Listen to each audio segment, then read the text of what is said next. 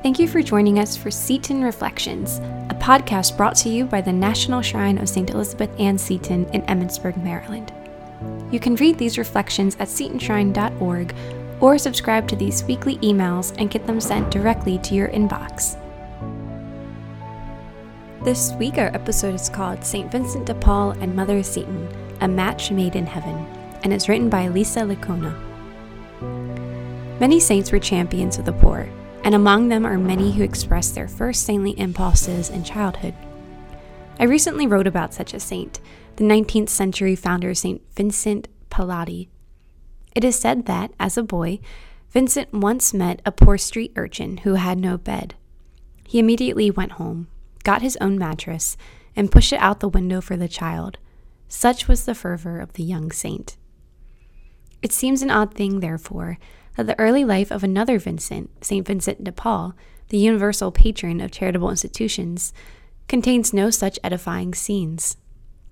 Though he was born poor, the child of French peasant farmers, young Vincent did not from the first have a heart for the poor. If anything, he desired not to be poor, and he spent his youth working to escape the state into which he was born. Vincent's academic prowess held the promise of a way out. If he could become a priest, he could attain a comfortable living and provide for his own security and that of his aged mother.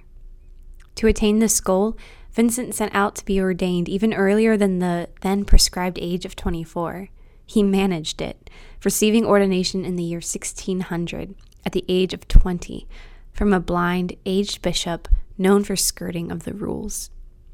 For the next few years, Vincent continued his theology studies with the clear goal of attaining the guaranteed income of a parish priest.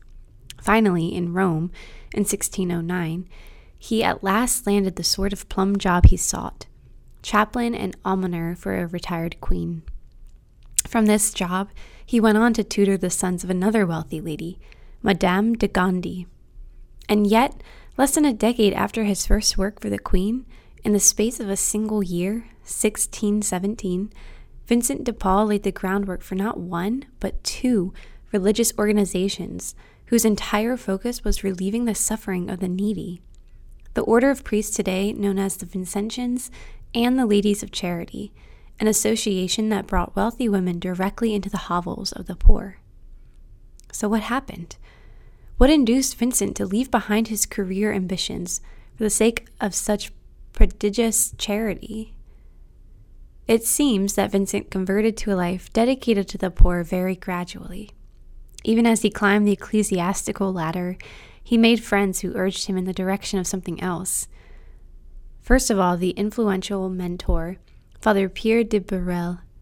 Under Burel's influence, Vincent learned to pray, opening his heart to an encounter with the incarnate Christ.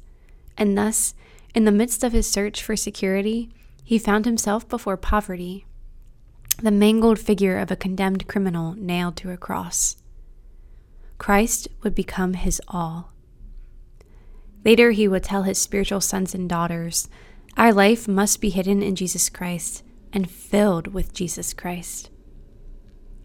Vincent also learned from his work with the devout Madame de Gondi, who sent him to serve as chaplain to the many peasants on her estates. There he came to know the poor intimately. He saw their wasted faces and oozing wounds. He heard their hoarse complaints, and he began to respond. The very same Vincent who was clutching at the future began to give himself away in the present, day by day, little act by little act. "Go to the poor," he later urged. "You will find God." From this time, Vincent's work expanded rapidly, taking in the poor of all stripes, prisoners, captives, the sick and the maimed, widows and orphans. And he became an expert at connecting people, drawing the wealthy and privileged into the work. In 1633, Vincent and St. Louise de Marillac formed the Daughters of Charity. It was an extraordinary founding. Vincent decided that to do their work among the destitute, the women who joined the Daughters must live, unlike any other religious women at the time, without the protection of monastic enclosure. They were to have unprecedented availability to those whom they served. Vincent instructed them on their unique mode of prayer, quote, When you leave your prayer to care for a sick person, you leave God for God. To care for a sick person is to pray. It was to this very religious congregation that St. Elizabeth Ann Seton became attracted a century and a half later, when she adapted the rule of the Daughters of Charity for her new American community, the Sisters of Charity of St. Joseph's. It was, it seems, a match made in heaven.